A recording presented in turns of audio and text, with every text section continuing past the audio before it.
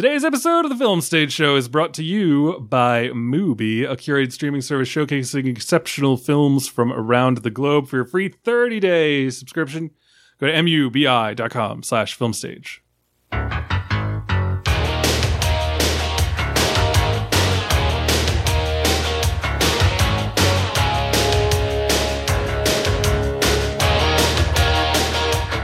Welcome back, ladies and gentlemen, to a brand new episode of the Film Stage Show, the movie review podcast from filmstage.com. As always, I am your team leader, Brian J. Rowan. With me in the jump seat, we got Robin Barr. Jesus Christ. My wingman today, we got Bill Graham. You can call me Frostbite.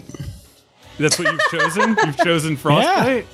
Yeah. Fuck, we should have come up with freaking call signs. I know what mine is. I don't have call signs? Jesus, what's wrong with y'all? Mine's going to be Honey Bear.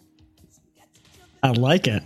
Yeah, okay. All right. Yeah, because your middle name's Honey. All right, I guess. And when you do something deceive or what am I trying to see? No, I was going to say devious. Okay. We'll call you Pooh Bear. I don't. Oh my God! All right, I'm devious most of the time. I have no fucking concept of what my call sign would be. I'm gonna leave that up for y'all to figure out. Clear boy. No. That sounds like I'm a Scientologist. I refuse. Depressoid. Moonshine. What about Moonshine? Oh, There you go. Okay. All right. My call sign is Moonshine. And We could call you unaged. with us today, joining our detachment for this special mission, we have with us Kendra James. Hey everyone, I think my call sign's Axel. I've just decided that. I'm a figure skater. That's perfect. That's then. great. All right, so we got Axel, Honey Bear, Frostbite, and Moonshine. Bill, can I ask, you're from Dallas. Why Frostbite? That's a long running username thing back in like competitive shooters. So Oh, okay. Huh. Interesting. All right. Well, that's good. Is it spelled like it sounds, or do you throw a fucking Y in there or something? Oh, no. But I was trying to join a clan at one point, and typically when you join a clan, you have to put like their little like tag in front of your name. Right. And so I couldn't be Frostbite because the clan was called Saint, and it was too many letters. And so I had to become Saint Love Frosty. And so technically Love Frosty is... How is Love Frosty shorter than... Because everybody, instead of calling me Frostbite, they would just call me Frosty. And then when I was trying to get recruited by them, I was like, Saint Love Frosty? Oh, shit. You know what? My call sign should have been Saint, because that actually was a nickname of mine for a time. And I'm Catholic. Yeah. And so that means that in a movie like this, they'd be like, oh, he's praying again. Oh, he's praying. Like, he's got a cross on or something. That's his one thing. That is his personality. Anyway, we're here today. Saint Moonshine. We're here today to talk about Top Gun Maverick, the new film from director Joseph Kosinski, starring Tom Cruise and other people, but they don't matter. This is the Tom Cruise show. But Kendra, why don't you introduce yourself to the listening audience? Tell them a little about yourself and who you are. Sure. Yeah. No, my name's Kendra James. I'm a longtime Tom Cruise fan. I think that's why I'm here. I've been looking forward to this movie since like 2010, 2012. Back when it was first rumored. I've like wanted this for a long time. I love Tom Cruise, and I'm sure we'll get into it. But other than that, I used to be I'm still a writer. I wrote a book this year called Admissions about my time at boarding school. I used to be a film critic, TV critic, and general editor, entertainment editor at Shondaland. And then I ran the StarTrek.com website for a while, the official Star Trek website. And now I produce podcasts at Crooked Media, where, I work on Love It or Leave It and Keep It. Neither of those places where I have gotten to enthusiastically discuss Top Gun yet. So I'm really Tom Cruise doesn't come here. up a lot in those places? Not so much, no. I have to ask this up front. Okay, speaking of the fact that, you've been anticipating this movie since like 2012. Yes. Did anyone watch the video of the guy eating his shoe? I think it was Matt Patches. Yes, He's edited me before. Yeah. I heard about it. I couldn't watch that. I've met Patches. He's been on this show, I'm pretty sure. Someone check that. Can the producer check that? Yeah. You're the producer, brother. I know. I've been listening to a lot of other podcasts where like they have like a producer sitting off to the side who can Google things like that. That's me. Yeah, I fucking would love to have that. Oh, well, boy. we're happy to have you, Kendra. 254, War for the Planet of the Apes. Glad we solved that mystery. It was a huge mystery. It would have bothered me the rest of the show. But Kendra, we are glad to have you here. Yeah, go on Twitter and check out Matt Patches eating a shoe, because apparently he made a proclamation that if this movie ever happened, he'd do it. And you could say anything you want about him. He's a man of his word. Was it like shoe pastry? I have no idea. I didn't watch the video. I'm saving myself for it. Like a pun on a shoe? Maybe it was like a shoe fly pie. That would be so lame if that's what he did. I don't know. I'm just thinking about the theoretical idea of eating a shoe, and I'm just like if this was an edible object, I would be like, oh, okay, like maybe that's gross. But now, like that I think about it, I'm just like, well, that's not just gross or weird. Like it just seems impossible. Like literally, you would have to boil it before you could eat it, right? And it's just like, okay, what are we? Oh yeah, that's what I was going to say. If you get like you get a leather boot or something, you could do it. You could make it happen. They did it at Jamestown, when they were starting. Okay, yeah, sure. Okay. Who's crinkling? Yeah, who's crinkling? Sorry, that's me. Sorry. Bill, you were talking while you were crinkling. That's impressive. Anyway, there's going to be a lot of editing at the opening of this episode. That's not ever a good sign for me. Anyway, so Kendra, we're super happy to have you here. We're super excited to talk about Top Gun Maverick, a movie that I never believed would actually happen, even after I saw the first trailer, because it was delayed by COVID. But here we are, 2 years later, and we're watching it, and we're here to talk about it. Before we get into that, the usual stuff, follow us on Twitter at Film Stage Show, Facebook, The Film Stage Show. You can email us podcast at filmstage.com. And of course, you can give us a comment rating on iTunes or wherever else you catch podcasts. And we are brought to you by our fine and loving and wonderful patrons over at patreon.com/filmstageshow. For as little as $1 an episode, you get access to our Slack channel and first crack at all of our raffles and stuff. There's been some heated conversations in there as Con has wound to a close, and as people have seen Top Gun Maverick, so you should be a part of that. We are also brought to you, of course, by Mubi. Mubi is a curated a curated streaming service that showcases exceptional films from around the globe. Every day, Mubi premieres a brand new film. It could be a timeless classic, cult favorite, or an acclaimed masterpiece. Either way, it's guaranteed to be a movie you've been dying to see or one you've never heard of before, and there will always be something new to discover. With Mubi, each and every film is hand-selected by their wonderful curators, so you'll never spend more time looking for something great to watch. Instead, you'll actually be watching something great. We talked about a bunch of stuff the other day, and that's all great, but I want to talk about something that's just come onto the platform. It is from the one, the only, David Lynch. It is 2001's Mulholland Drive. Has everyone seen Mulholland Drive? Yes. Can we all agree that it's wonderful? It's okay. I was about to say, actually, before I say that, Robin feels like she's going to be a dissenter on this. When I first saw it at the age of 17, I thought it was quite literally the worst movie I'd ever seen. I had no concept of David Lynch or indie film or surrealism or anything like that. I saw it again a few years later after I'd gotten more into his work, and I did like it a lot more. I just also think that there are a lot of long stretches of that movie that are very fall asleepable. You should never watch Inland Empire. Oh, I hate that movie. Anyway. That's literally my least favorite Lynch movie. No, besides Fire Walk with Me. Interesting. Whoa. I'm surprised that Jordan Raup allows you to be anywhere near the film stage with that opinion. I know. That's We're a Big Tent, thefilmstage.com. Anyway, Mulholland Drive, initially conceived as a TV pilot, only to be transformed into a feature film. What the fuck was that television show going to be like? every time I hear that bit of trivia, I'm like, come on. But anyway, probably like 15 years too early. It was just another Twin Peaks, and they knew that they were going to piss everyone off.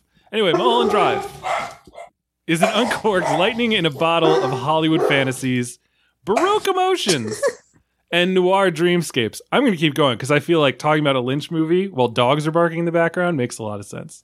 David Lynch's surreal puzzle box unfolds. Do you unfold a puzzle box? In a bewitching story of love and revenge in the City of Angels. So that is awesome. That is a movie that is worth seeing, even if Robin only says it's okay. But remember, she thought it was the worst movie ever. Now she says it's okay. So maybe in another 20 decent. years, It's solid. in another 20 years, she'll say it's a masterpiece. Anyway, so we are super excited for that. And remember that you can get a free 30-day trial subscription to Mubi by going to mubi.com. You get Mubi for free for 30 days by going to mubi.com/filmstage. That's mubi.com/filmstage for a whole month of great cinema for free. So that is it. Unless we have anything else to talk about, we can jump into our feature review. That is, of course, of the movie Top Gun Maverick, which is out exclusively in theaters right now. And this movie is directed by Joseph Kosinski, picking up from the late Tony Scott, and stars once more in the jump seat, in the cockpit, whatever they call it, as Maverick, Tom Cruise. And here is the trailer.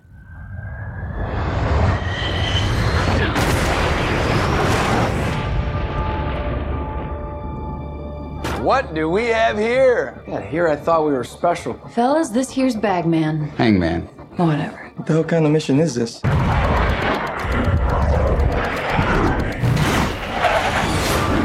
Everyone here is the best there is. Who the hell are they going to get to teach us? All right, so that is the trailer in part for Top Gun Maverick, out in theaters now. This movie involves Tom Cruise's Captain Pete Mitchell, call sign Maverick, teaching a group of Top Gun graduates how to fly an especially deadly mission, the details of which I'm sure at some point we'll talk about, but which are not super important to the movie at hand. So we're here to talk about that, given how many times they repeat it. It's like, it's like materially important, I guess, but like, it's not like knowing that you're like, oh, wow, this movie is like, it's the enemy once again. These movies, there's now two of them, so I get to say these movies are adept at not naming any actual combatants in this. They don't even, like, this is so important. In the first movie, they're at least like, the MiG. The MiG is a real airplane. The enemy has MiGs. And in this one, they're just like 5th generation fighters. And it's like, I don't even know what that 5th generation of what. Doesn't matter. Here we're going to talk about Top Gun Maverick and see what we thought about it. I'd love to also hear, of course, at the beginning before we talk about it, what we all think of the original Top Gun. So if you could each begin your nutshell thoughts with your feelings on that, that would be fantastic. So Kendra, what are your thoughts on the original Top Gun, and how do you think this new movie compares? Original Top Gun is not necessarily like my favorite Tom Cruise movie. I enjoy it every time I see it. I never enjoy watching it at home. Usually I'm originally from New York and now I'm out here in LA and I spend a lot of time down in San Diego. So every time I've seen Top Gun, pretty much like since high school, has either been on top of the Intrepid in New York or on top of, I forget the name of the battleship now, that's docked down in San Diego. But every time I've seen it has been in those two locations, which are kind of, the prime places to see Top Gun. So I think those viewing experience have raised it in my estimation of like what it normally would be were I watching it sitting at home. But I still really enjoy it. It's a really good time. I think this one was better. And I think that comes from both age, his passion, or whatever you want to call it, for filmmaking, and just like improved characters. But yeah, no, I enjoy Top Gun overall. All right. Excellent. Bill Graham, likewise. Thoughts on Top Gun? Thoughts on this Top Gun and how it measures up. Well, hopefully the dogs don't interrupt into spontaneous barking again. But were they having a dog fight? Oh, I truly wish. No, I don't wish that. Never mind. Bill's starting a dog fighting ring. You heard it here first. Okay, so thoughts on the original. I rewatched this with Erica not that long ago because she had never seen it, I think, all the way through. And I think we were doing kind of like a Tony Scott run. This is definitely not one of his best films. It is probably one of his most well-known, which isn't necessarily a great thing. It doesn't mean that, it's a great film because it's well known. It's one of those weird movies, especially in the 80s, that is just very, very 80s, from the music, from the way that the characters are dressed. They're playing volleyball in jeans, and you're like, who the fuck plays volleyball in jeans? What's going on? There's all sorts of just different things like that going on. There's a lot of, I believe the original film, they had to get approvals from the Navy to actually film some of the sequences because they needed the planes to be a key part of the movie. And so, they had script approval and all of this other shit. It's a very kind of fun, bad movie, I would say, in a lot of ways, but it also knows what it is. At times, I would say. It's definitely taken on a life of its own beyond its creator in a lot of ways. And I still find it very enjoyable, but it's definitely a thing where afterwards you have to kind of have a conversation about like what was intended, what wasn't, things like that. So a very nuanced, weird film, I would say, that has just continued to have this kind of cult status. In terms of my reaction to the new one, I really didn't want a new one. I didn't understand why we were getting another one. I thought they told a very complete story in their original. But hot damn, am I glad they did, because this movie fucking rips. It's pretty damn entertaining. And it's funny because that seems to be the universal comment that I keep hearing over and over is, boy, does this one make the other one like either look bad or it's just a flat out improvement on what they, some other people might consider like a fantastic movie or things like that. Right. Like, so, it's a classic and this one's better than it in so many different ways. I think the homages and the callbacks and some of the things they do are actually like lovely, and I hate it usually when they do stuff like this, but this film very much knows that it is playing homage, and it doesn't try to fake it out or do anything like that. It's like, no, we're going to be a little hokey here, and that's okay, and everybody's going to be fine, and then we'll move on. And they do that. So yeah, very, very entertaining film. Highly recommended. Even if you haven't seen the original, like, it doesn't fucking matter. Go see it. Like, all right, Robin Barr. Yeah, I have to agree here with Bill, but with some caveats. So I did like this movie better than the original Top Gun, which I know Brian's gonna have a lot to say about. My husband and I watched the movie. I'd never seen it. Obviously, it's considered a classic. I'd never seen it, just because it's not really the kind of movie that would be, in my demographic or whatever, which is fine. But then we did this Tom Cruise weekend where we watched like Risky Business and Cocktail, and we're just like, okay, we're gonna do this. We're gonna see Top Gun, and to me it was fine. Like, I found myself really rooting for Iceman. I just kind of felt like the the priggish dude who just wants everybody to follow the rules. Like that was much more my speed than Maverick. So that's what I really enjoyed was Val Kilmer in that movie. So coming into this, I had kind of pretty low expectations, and I did find myself really enjoying the sensorial experience of those fight sequences. Like I kept thinking, or flying sequences rather. It was just really fun to watch it. I thought the cinematography was super cool. I thought the sound design was really great. And I keep thinking in my mind, like, oh yeah, Oscar, for all of the technicals. So that was great. The special effects, like I really enjoyed what made it fun.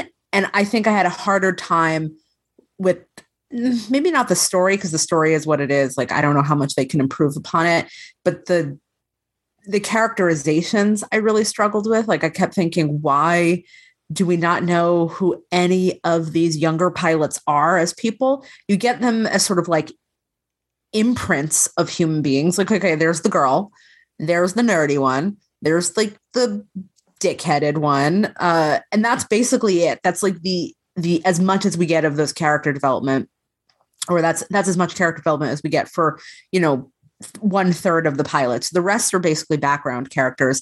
And then you have Rooster, which we'll get into, which, it has this, the film kind of does this thing where in order to play up the original, like a lot of reboots or sequel reboots, it tries to go beat for beat from the last movie and kind of have like similar characters and similar conflicts. And so I felt like they tried to create Miles Teller's character to be this phantom of Goose or Anthony Edwards, and it just kind of rings hollow for me. So I had a lot of fun with it. I did enjoy the movie, but I still felt like it was pretty empty in other ways.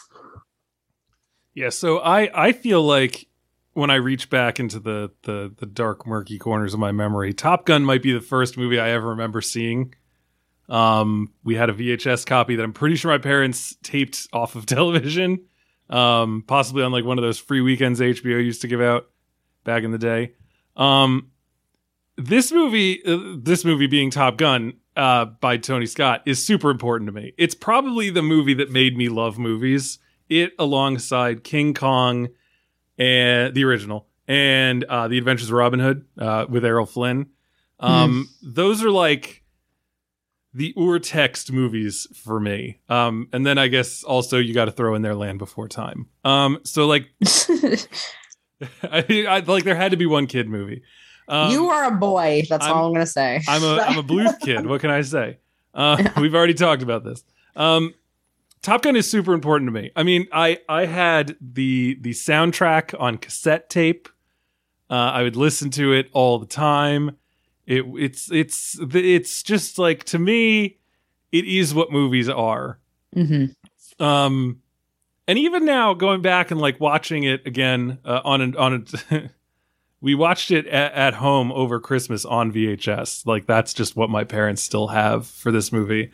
And my daughter loves the music because I have a vinyl of the soundtrack that we play at the distillery every now and then. Somewhere on my social media, there's a video of my daughter, like 3 years old, dancing to Danger Zone.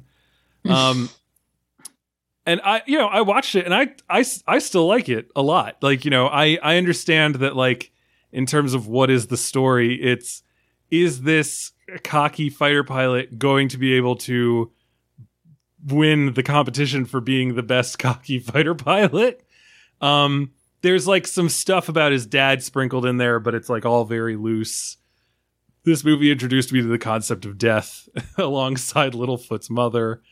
So like, I still hold a huge place in my heart for Top Gun, just as a pure cinematic experience, full stop. And I think that Top Gun Maverick is as good as a sequel to it probably could have been, given like the state of Hollywood and all the egos involved. But this is like not a great movie.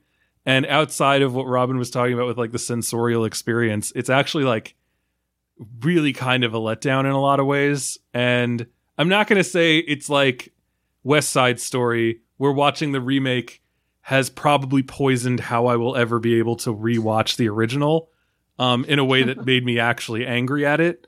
But this movie does kind of make me sad to know that, like, a movie that had operated with some level of reality turned into a weird cartoon, and like Maverick has become, as all Tom Cruise characters must, like a god. It's sort of like, it's the same as like if you watch the first Mission Impossible and then you watch whatever the fuck the next one is. I don't even, is it the 8th?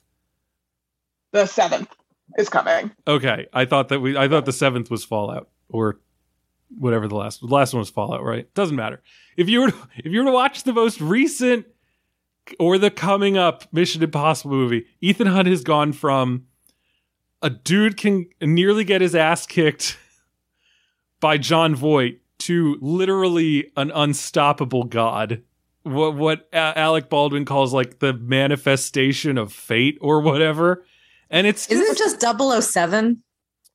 What? No. Mission Impossible is not. No, I know. I mean, like, that's kind of what the franchise has become, though. It's become more than that. I think it's beyond Bond. It is. It is like a slightly more grounded Fast and Furious. Like it's like, What? Like, you know how Fast and Furious.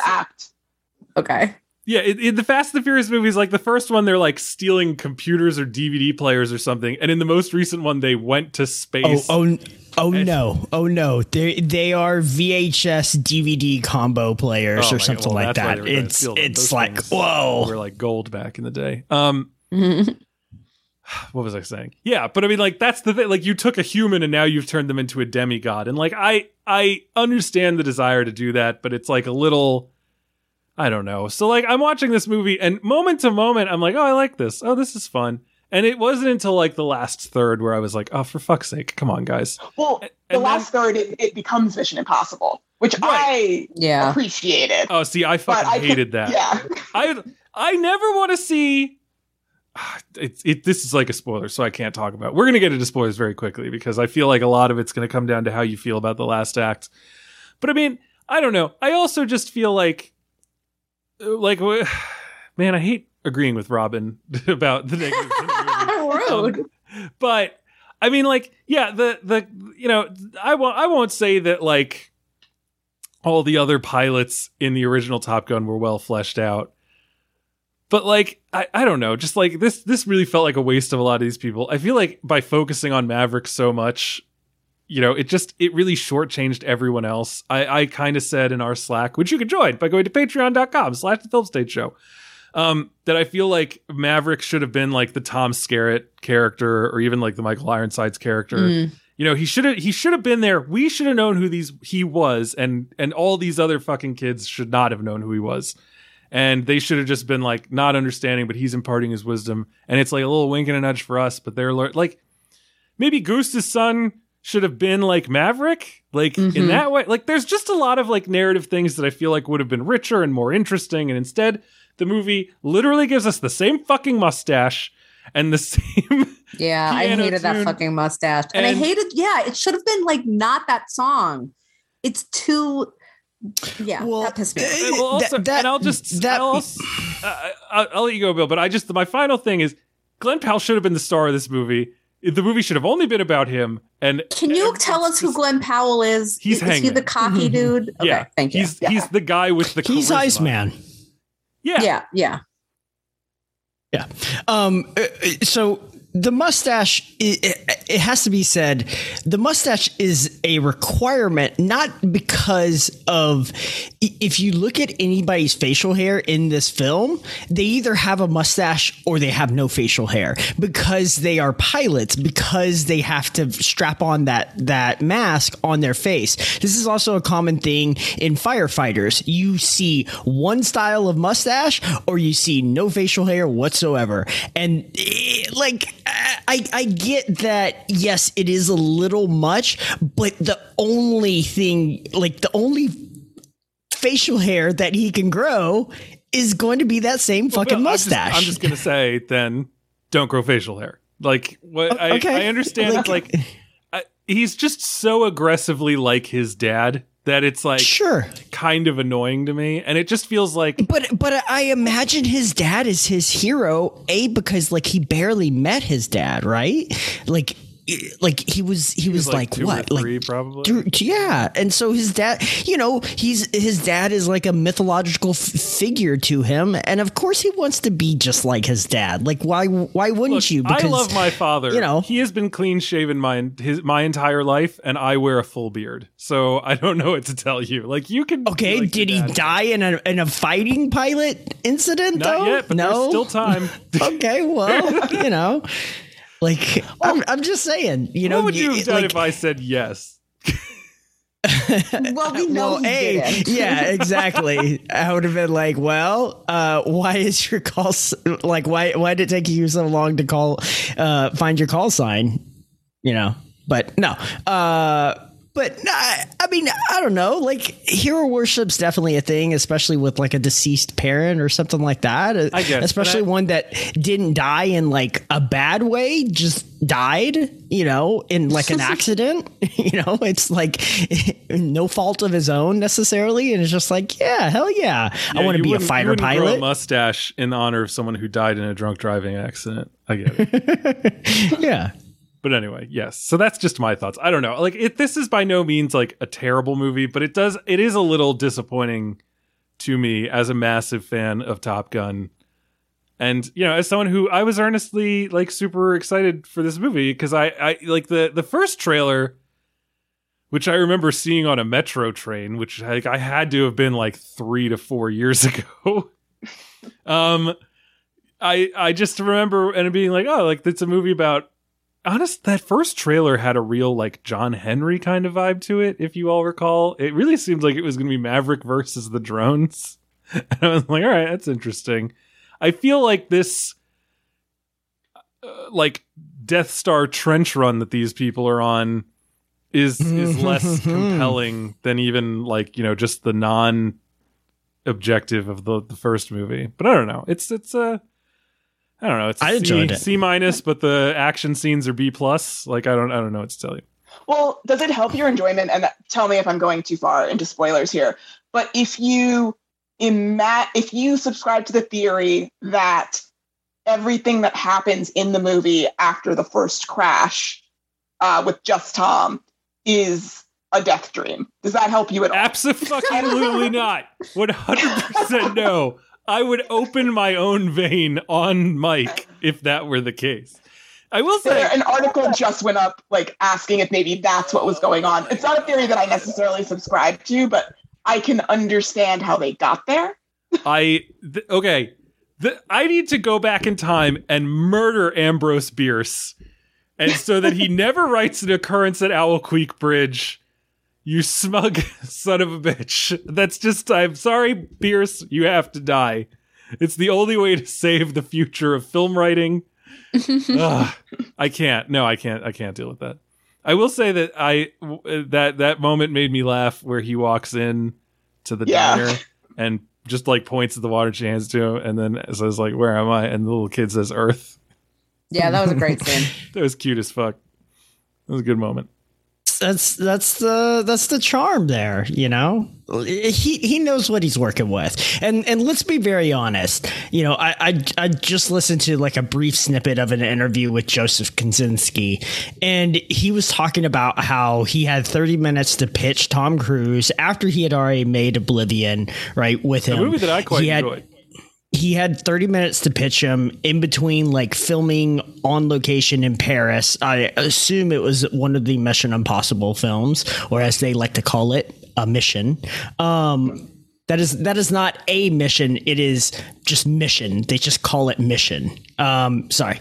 But so he had 30 minutes to pitch him, and literally it was like a 25-minute pitch. At the end of it, Tom goes, "Great, cool, sounds amazing," and like literally called up Paramount and was like, "Hey, we're making a Top Gun sequel." Like that's why this film exists. It doesn't exist because Top Gun is a franchise. It exists because Tom Cruise is a thing. Yeah, and so I understand that you're frustrated that this film is very much like Tom Cruise on display. But otherwise, this film doesn't exist, which doesn't necessarily mean that it's good because of that, right? Like, just because it goes back to what I was saying. Why does this film exist? I don't fucking know. Like, nobody has a clue except for that Tom Cruise exists, and in his machinations, he's just going to swallow this franchise whole and turn it into the Tom Cruise show. I do love that your Freudian slip for Tom Cruise was Tom Machine. Me too. Where he's at. The Tom bot. But it is funny because, you know, that seems to be not a large part, but like, you know, a significant part of your criticism of this film. And it's just like, it's a double-edged sword, because if it isn't that, then Tom Cruise isn't in this movie, and if Tom Cruise isn't in it, then this movie doesn't exist. Right, but it's just kind of weird that like Tom Cruise is like 60 years old. He's like 5'4". He's 59. Whatever. Yeah. But he. That's 60, man. No. I just did the research. Connolly is 51. Cruise is 59, and Kilmer is 62. I was actually surprised Kilmer was older than him. Kilmer's older too, yeah. What I was gonna say is, so he's 59 and he's like 5'4". Feel free to fact check me on that. But like, he enters a movie and it's like The Rock just walked in, where you're like, oh, this isn't real. Like, this can't be a real life thing we're watching. Like, neither of these two could ever play a human character again. That's like part of the charm for me. I mean, that's why I loved this, and that's why I have loved sort of the increasing insanity of the Mission Impossible movies. Because I always, before the talk that he gave at Cannes this year, I have always compared him to Gene Kelly in my head. In that these are two very intense men who can be kind of hard to work with because they have that sort of sense of perfectionism in wanting to achieve whatever it is. In Tom's case, it's generally the stunt or the action. In Gene Kelly's case, it was the dancing. And that intensity and that desire usually makes the projects that they're in center around them to a point where the movie could not exist without them. And that's what I like, because you know that you're not, if Chris Evans and Robert Downey Jr. and Chris Hemsworth could do in the MCU what Tom Cruise can do on any one movie that he's doing, whether it's within a franchise or it's a standalone piece, they would have done that already. These other people just aren't capable of doing what he can do. And that's why I enjoy it. So distill that a little more. Like, what is he doing? It's the dedication to the stunt work. It's the practical stunts that I love. Obviously, it's a little bit different in Top Gun 2. I think this is maybe the most restricted. And I say that like very broadly, that he's been, in that the Navy wouldn't let him fly the F-18s and wouldn't let him. I think he also wasn't allowed to fly the F-14 in the third act of the movie. But he is going to, whether it's flying a plane or jumping off a cliff or even doing sleight of hand magic, you know that he's doing it, and there's no CGI, there are no effects. And that's what I love. I just love seeing someone literally push themselves to the physical limits of what they're capable of. And he's the only person doing that, and it makes it so fun and unique to watch. Maybe it's because watching it that like, oh, he could die at any moment. Right, because he is a movie star, yes, but he is also an entertainer. Like, and I don't think of like Chris Hemsworth as an entertainer. You know, he's like, you said it perfectly. Like, and I get that, and like, I don't know. Like, I feel like I reached a breaking point after Ghost Protocol with the Mission Impossible movies. I feel like that was the one where I was like, I can handle this, I can handle this, I can handle this. And then what was the one after Ghost Protocol? Was it Rogue Nation? Yeah, I think that's the one where I was like, that's one of my favorites. Like, man, after Rogue Nation was Fallout, right? I know that's the introduction. Fallout. That's the introduction of Rebecca Ferguson and her character, and like the music in that is fantastic, and just like, and it's just Of course. It's just so good. But, and, you know, this film is very much the McQuarrie Cruise factor at play again as well, I imagine. And I feel like part of it is just that, like, Tom Cruise has found his there's like not a good way to put this. I've got partners. I was going to say stooge or fluffer or toady in Jesus Christ. It's just like, oh, I found someone who will constantly write me and direct me as like the world's most capable, wonderful human being. And it's like, why would I ever not let him be involved in any story that I'm a part of? Yeah, and I think writing. Oh, go ahead. I was going to say, but also, like, McQuarrie is also famous for, like, he has been doing this stuff before. It's not just, you know, started in the Mission Impossible films, but, like, he is someone that used to come in and help punch up scripts and help do this kind of service. Now he's just such a big name that now they're proudly going to put his name on the actual screenplay credits and stuff like that, you know, things like that. But like best friend, look at me calling him Tom like we know each other. It's like when I call Terrence Malick Terry. But you know, I think the other thing is he's also known as someone that you call in to rescue a project, and this project did not necessarily have the smoothest takeoff. How should we say? You know, yeah. Sorry, that was a little forced. I'll see myself out. But yeah, so this is a film that had some troubles. It had some reshoots. It had some reworking of the screenplay and things like that. So, you know, it's also a project that many people had kind of taken a stab at before Kaczynski came in with his take. So, you know, there is that as well. I just want to make sure it's clear that it, like, I don't think McQuarrie was necessarily involved from the jump. No, he definitely came in midpoint. And like, that's one of the things that I wonder about this too. I wonder about like some of the other things that he sort of stepped in on with Tom. I guess he came, you know. That was like the whole thing about him in the Mission Impossible movies, right? Is that like Chris McQuarrie basically came into like a troubled one and was like, what are you fucking talking about? This is the Tom Cruise show. And Tom Cruise is like, I like the way this guy thinks. And then that's the story of his career since then.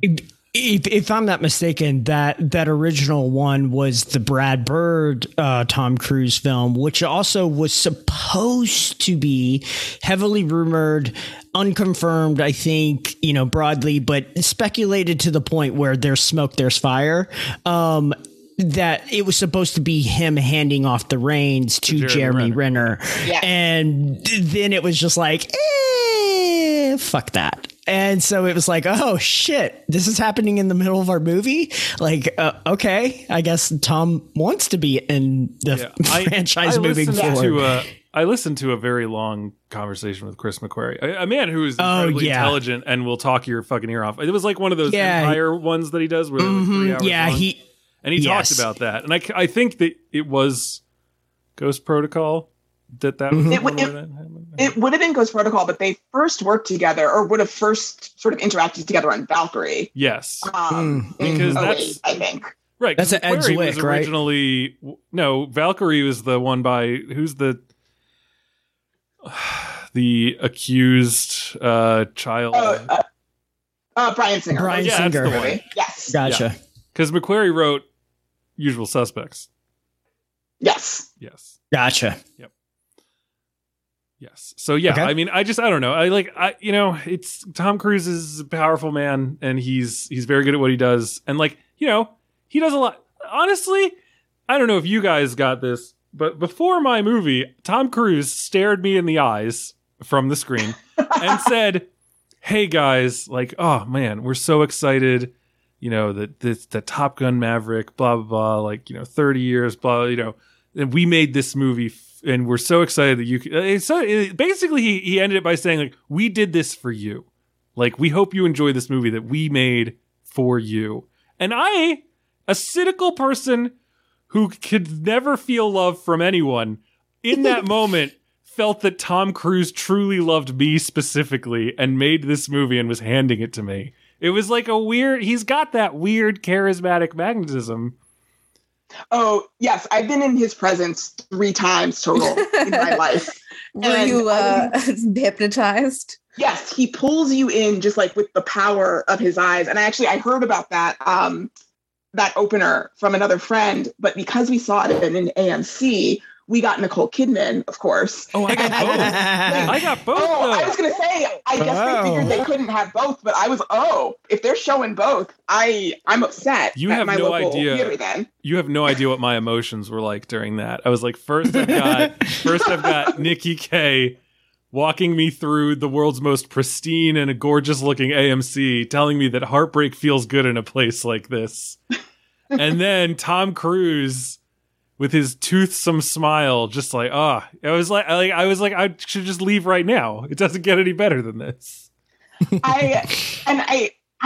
genuinely, like, I haven't seen it, but I have to assume, like, this movie meant so much to him that I remember when I worked at Star Trek, like I mentioned, and that's a now Viacom. It was Viacom CBS when I was there. Now the whole thing is known as Paramount because it's the movie studio and the TV company. But so people there knew, because we were on a company-wide Slack, people there knew that I was very, very into Tom Cruise, very excited for both Top Gun 2 and Mission Impossible, the 7 and 8. So when everything was delayed for COVID, people started like sending me these like little rumors. So I was hearing about the Bob Backish, Tom Cruise arguments sort of in real time while they were happening, which is that Bob Backish wanted to release this onto streaming and wanted to get it out there, I guess, back in summer of 2020 when it was supposed to be released. Having seen it now and having like read the full report in the Hollywood Reporter about how hard Cruise fought to save this for theaters, I have to say, like, had Bob Backish won and released this on streaming, that should have cost him his job. This is not a movie. Oh, 100%. Like, that should have ever been allowed to stream. What was he thinking? This movie is, like, as a sensory experience, like, go see it on the big screen. Like, and I saw it on, like, I don't know, a modest screen. You know, still a bigger screne. Yeah, I went to see it on IMAX. Like, I specifically that was the thing that I kept hearing over and over was were people just being like, "Yeah, go see this on IMAX." And honestly, like as much as I enjoy the Marvel movies, I don't see them on IMAX. I don't give a fuck that much about it because usually they're not like a sensory movie. It's like, it's big and it's pretty and it's fun, but like, that's it. Yeah. This I knew would be like a sensory movie. And so, yeah, I messaged my buddy. I was like, I don't do this very often, but let's go see this on like a true IMAX screen. For whatever reason, I watched the movie Tenet a lot.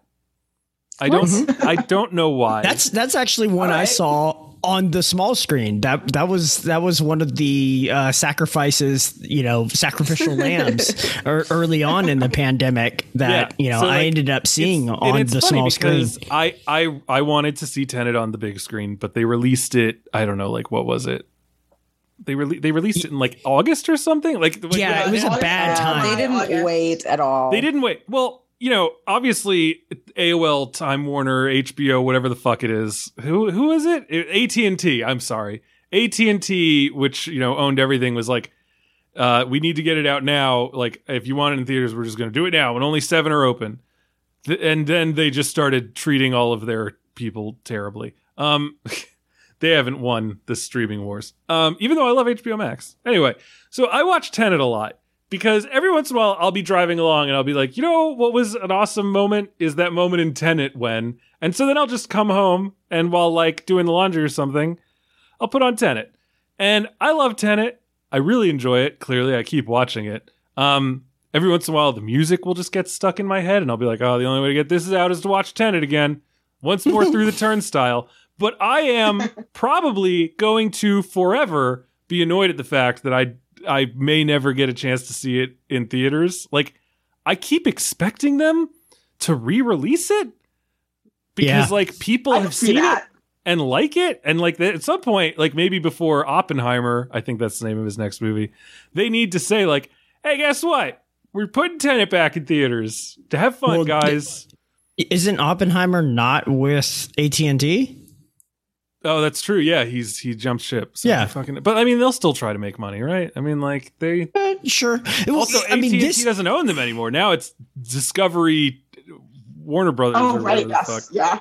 So Discovery might be like, hey, we're gonna put. Anyway, what I'm saying is, I saw Tenet on my home TV with my not great picture quality and my not great sound system because I will pour money into my cameras, but not my TV for some reason.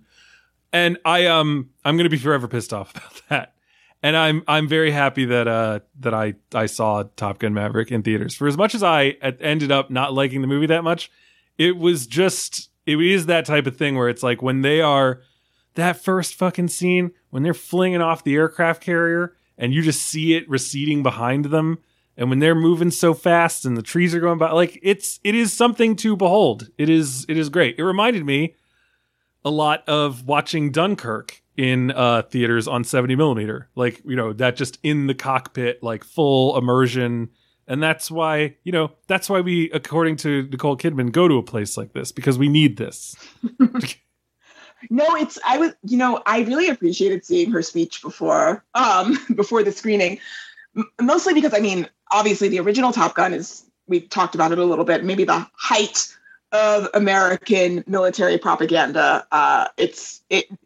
There were recruitment commercials playing. We saw 2 recruitment commercials play before our screening of Maverick, and just sort of given the week and frankly like the month and the years that we've just lived through in America, and possibly just because I work for a news and political organization that's been like weighing really heavily on me, it really said something to me about like how much or how good in my eyes Maverick was, that level of propaganda of America first militarization propaganda was able to work on me coming off of the week we just came off of, and like all of the bullshit that America has like been throwing at me as like a Black person, as a woman, like all of this stuff. Maverick still worked. Like I still came out of there like, oh yeah, America, fuck yeah. It was really, and it just reminded me of like Nicole's thing about like our heroes are great here, everything is wonderful here. I was like, yeah, no, she's right. She has it. Exactly. Do people legitimately like that promo? I think, honestly, Robin, it's that come is around. Insane. It has come around, and it has become a thing where it's just working on us, man. It's working. I haven't seen it. I didn't get either. I didn't get either of these promos because I was, and I imagine. Well, I also saw it in IMAX, and IMAX theaters typically will not show anything, like any images on their screen that aren't IMAX certified. So like if your trailer's not IMAX certified, you're not getting played on there. And so I assume that a lot of these promos are not IMAX certified. So they're not going to put, Tom Cruise in 1080p on their, 8K projection. They're just like, no, fuck that. You didn't come here for this. So to make a very dated reference, I feel as though the Nicole Kidman promo is the Call Me Maybe of like this new world of ours, because like you first hear Call Me Maybe and you're like, wow, this song is stupid as fuck, but then you can't escape it. You hear it over and over again, and then one day you are in your car with the windows down, and you are like, yes, before you came into my life, I did miss you so bad. Like this, Carly Rae Jepsen crafted a banger, and we just have to respect that maybe we weren't ready for it. Maybe it was too earnest, but the time has come, and it's worked its way into our hearts, and we'll never be the same again. Yeah, I mean, if you go into any theater here in LA, the applause after that promo is earnest. That's insane. Yeah, we applaud it. It's a big deal here. Here's my first issue with it. here's my number Robin one hasn't issue. spoken in like 30 minutes. Robin- Well, number one, I haven't Gun, nothing to said say much about because Top I Gun. don't know anything about Mission Impossible. I've never seen one of those movies. So I was What like, is okay, wrong I'm gonna with let you? the experts talk She here. 'cause I doesn't don't- like action movies. Yeah, I it's just don't not know my why thing. this is hard. The other Like, day, we determined that Robin has maybe never seen a full Jurassic movie. I've seen Oh wow. snippets of enough Jurassic that it equals one movie. Like I've seen Jurassic Park just in like little bits and bites Oh my here god. and there. Unbelievable. Anyway, you were gonna I'm one of the say- few people that's read the book before hold seeing on. the movie. Hold on. Do you not like dinosaurs? They're fun. They've never been my thing. Oh my god. Oh, See, wow. I'm Okay. like I'm sitting here. You never had that. Okay, I want to step back. There's no well, hold on. stepping back, Robin. I do want to clarify, and this is not to be genderist or I guess sexist. I don't know. Essentialize me, man. Just go for it. Is that a gender thing? Is like I thought dinosaurs was like I'm a dumb like only child, so I don't know. So am I. Are dinosaurs like not a universal thing? I don't Is know. that My mainly like a sister- male thing?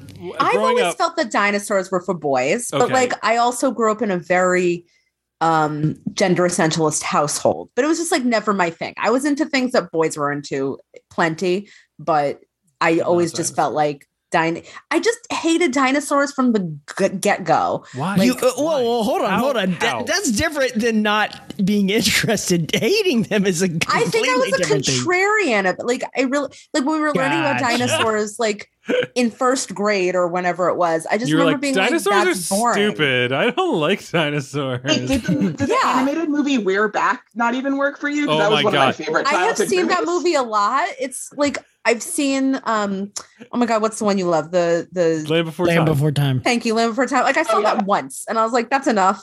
Like I've seen Richie Rich Jesus. like 100 times.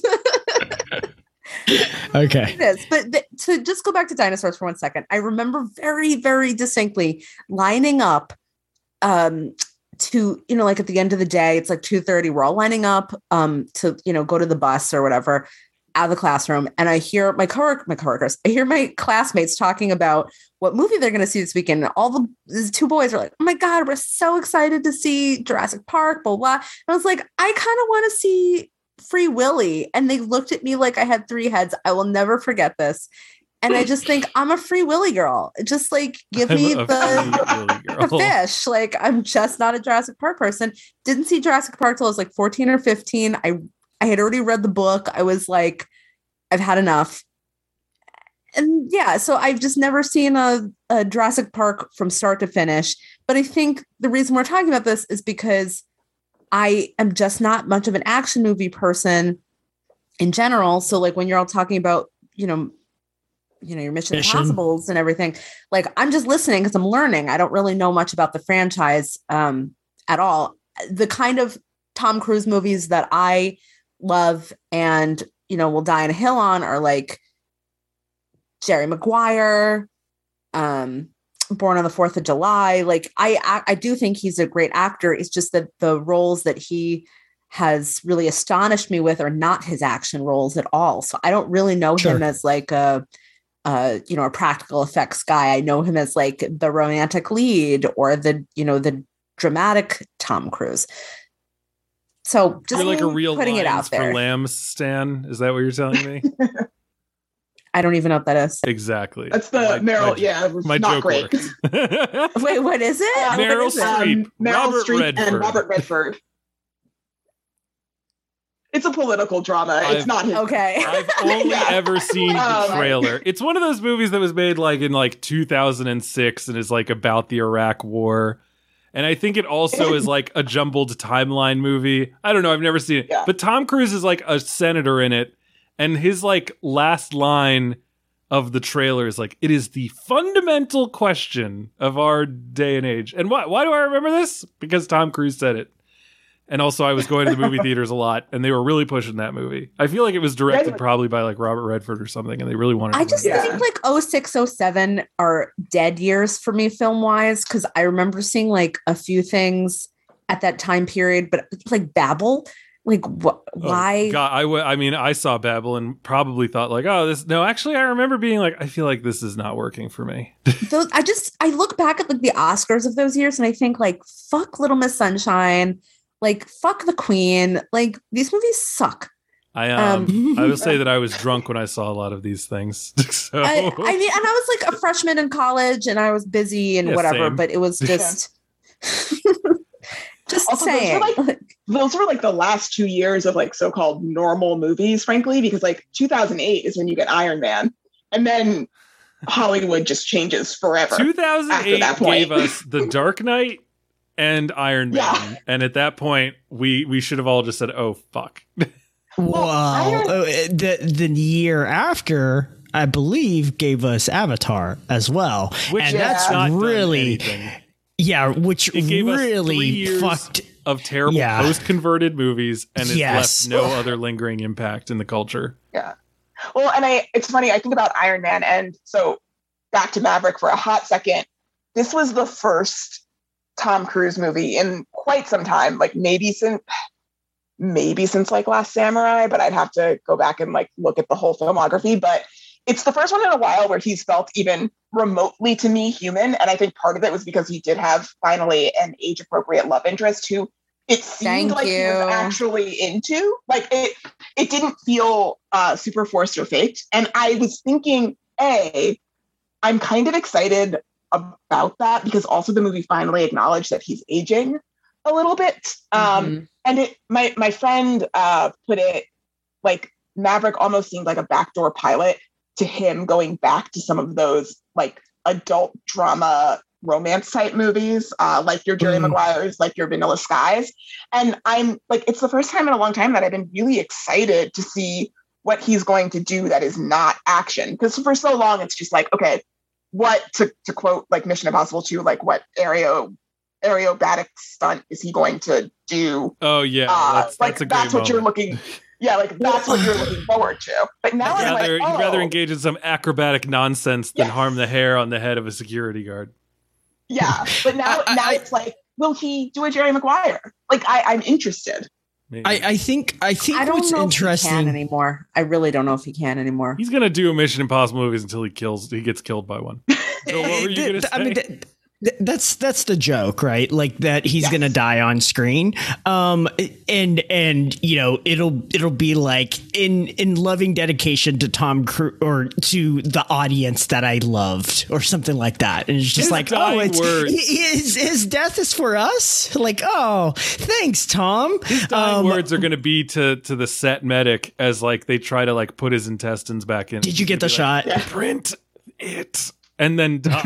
I think the time has passed for him to be able to really sell the romantic lead because he, with all of Scientology stuff and all of the creepy rumors about how he auditions girlfriends and all that shit, like I just can't buy it. And it has nothing to do with him jumping on a couch. Like I think that was a little overblown, but it's all the stuff that has come out since then where you're just like I don't know, man. Again, the whole Going Clear documentary, which is why I refuse to be called Clear Guy or whatever the fuck Bill threw out. I mean, that whole thing is like, look, maybe Tom doesn't know, but he fucking knows. Like, he has to know. They planted a field of wildflowers they man a yacht. You know, basically this dude is but then again, you see him telling me this movie is for me and it moves my heart. And I'm like, maybe there's something to this Scientology thing. Like if he's a Scientologist, if that's what can be done.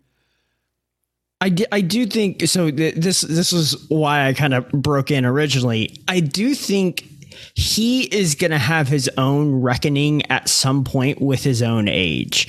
And I think we haven't seen that yet in reality, but I think that time is coming. And I think that is also why me personally, you know, being a sideline, like, you know, psychologist, I think that's why he is making so many of these fucking big action movies, which almost all kind of revolve around the Mission franchise is because he knows that he's going to have to give this up at some point. He is not going to be able to keep doing this. So I think he's having his own reckoning. I think it happened during Ghost Protocol where he was just like, I can either keep making these and make as many as I can in as quick a time as I can because I'm not going to be able to keep doing this, or I go ahead and give these up now. And I think he had that kind of reckoning during that film where he was just like, I think I want to just make a bunch of crazy ass action movies, and that maybe be the legacy of my third wave of my movie career. And then I'll have a tail end where like maybe I'm fucking broken from, the knees down, but I'll be able to make movies still because of my charisma and my charm and my box office potential. So I think there's something happening where maybe in 10 years we will see him return back to the old Tom Cruise and this has been well documented by other people. I'm not the first person to comment on this, but he made movies with a lot of like cinephile directors. It wasn't just like bullshit movies for a while there. Like he was he made the last Eyes Wide Shut. I can't remember his name right now.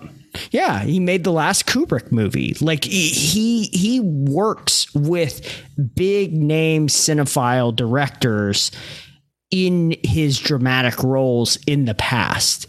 And I think he has 3 Oscar nominations. He has that still in his back pocket. At any moment, if he wanted to call up Paramount and be like, hey, I want to make this $20 million drama with, I don't know, just name a hot director right now, they'd be like, fuck yeah, let's go do it.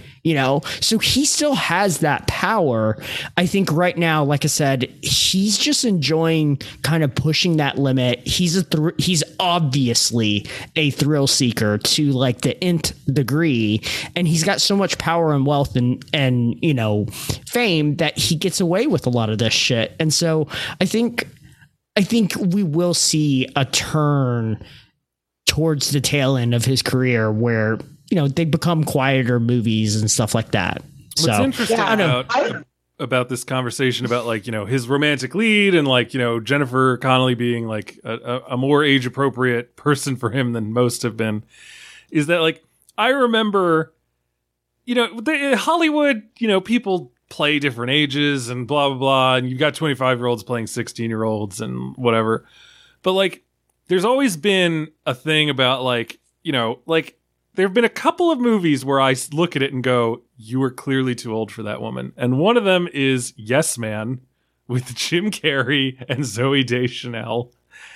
And I just remember watching that and being like, he should be talking all the time about how much younger she is because she looks a lot younger. A lot of times you'll get away with it because it won't be until you look it up where you're like, oh, I didn't realize he was 50 and she was only 25. Like, that works, I guess. Recency, right? Laura Dern has come out and said, I think that the quote unquote romance between her and Sam Neill in the first Jurassic Park film is like wildly like inappropriate. And I was like, wait, she wasn't near his age? Oh, yeah. I thought she was a lot older. I thought, of course, I saw that movie when I was like 7. So I'm like, oh, they're adults. That weird nebulous non-age. When you're just like, so I thought she was like 35 and he was 40 or whatever. I have literally no idea what their actual ages are. But, I'll look they're that up real covered in quick. dust. They just look older. But the other movie where I was like, this feels wrong is Oblivion, starring Tom Cruise. Yes. Directed by Joseph Kosinski, where the love of his life is, what's her face? Olga Kurylenko. And the other, like, person that he's a partner with is Andrea Riseborough. And I just remember watching that movie being like, Andrea Riseborough has a kind of like, I don't know. I don't think she's from England, but she's got a kind of severe looking English thing to her. So, like, maybe she's older.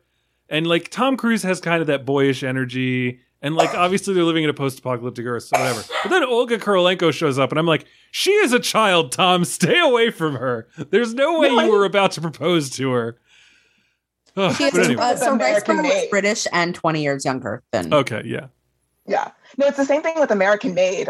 Sarah Wright, who plays his wife in that movie, where again, very boyish energy. He was probably too old to be cast in that role to begin with. But she was born in 1983 and he was born in 1962. Right. So she was born, and then like 4 years later, Top Gun came out. Right. Yeah. Okay. So Laura Dern was 26, or she was probably 25, 24 when she was making Jurassic Park. But she was 26 by the time it released, and yeah, Sam Neill is around 20 years her senior. So he was 46 and she was 26. They don't look it in the movie. They do I have not. to say. No, he looks like mid. Maybe I'm just aging poorly, but like.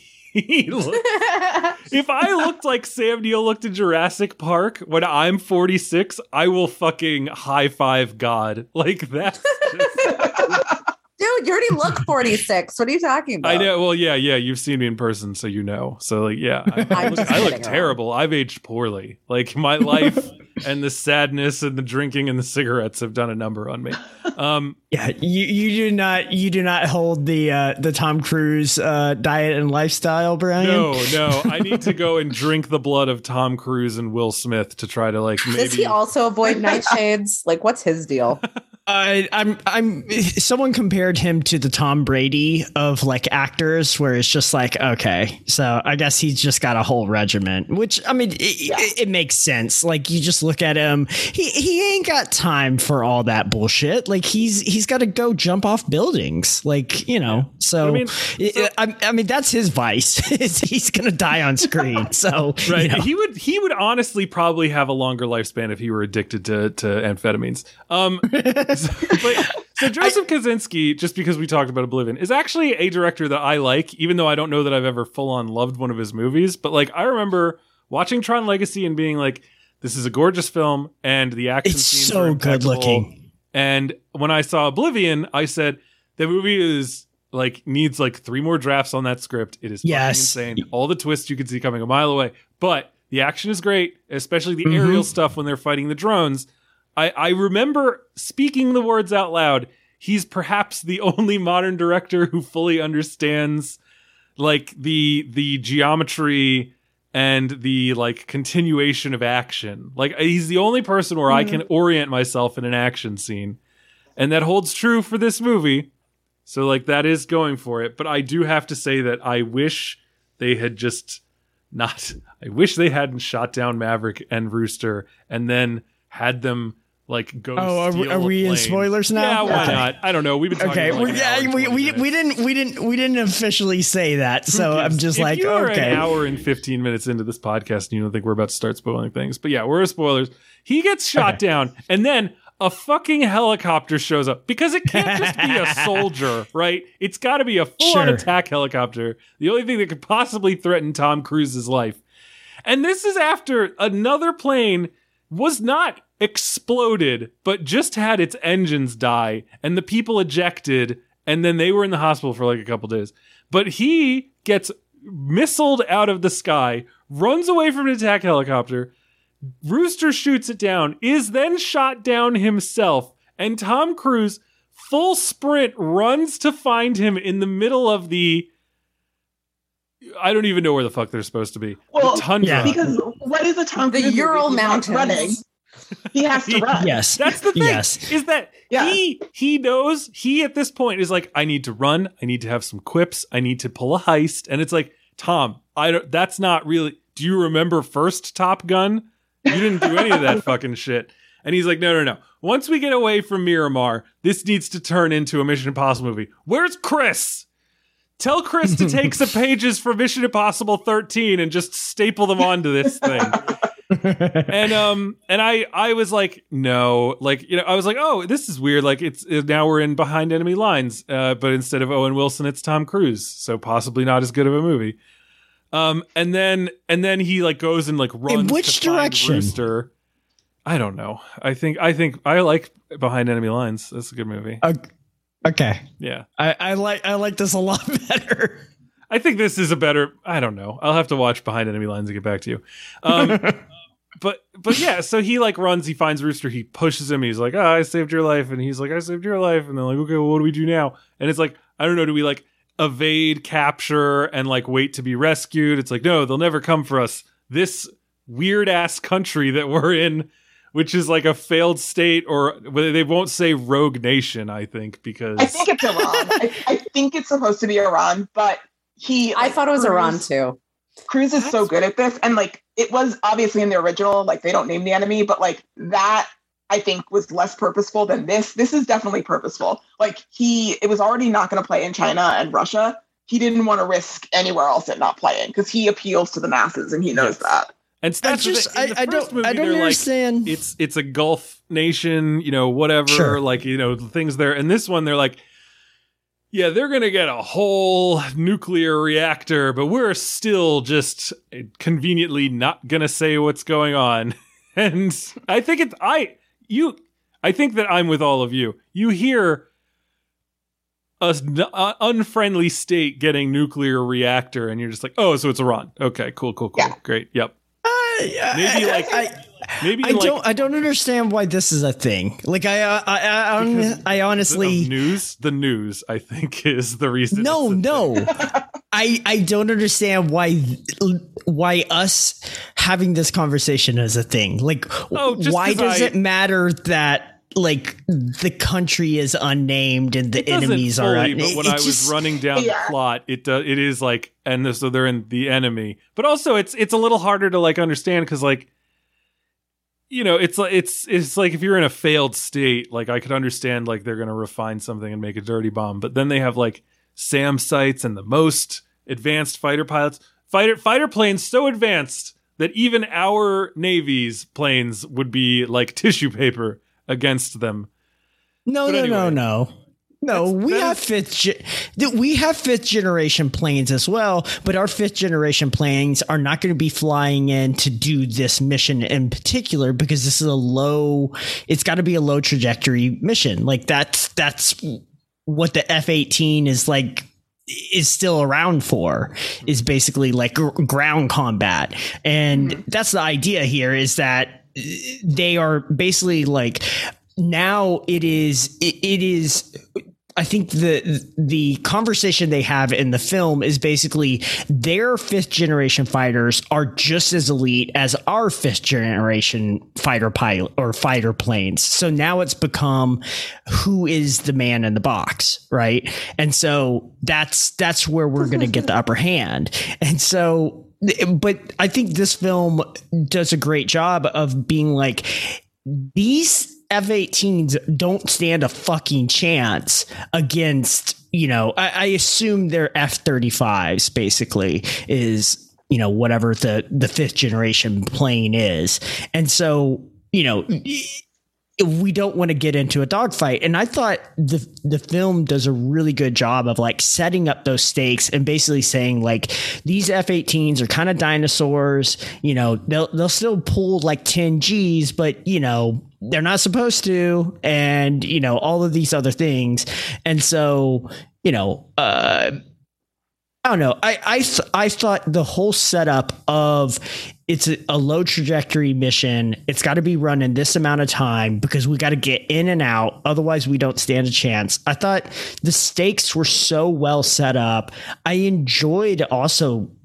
really enjoyed the way that they showed how they were going to virtually like fly these planes around this like theoretical area to kind of simulate the actual combat arena and all this stuff. I was like, I'm tracking all of this. Like, this looks and feels great. And like, I actually have some information that like, that feels relevant to the film. It's not just like pow, pow, pow.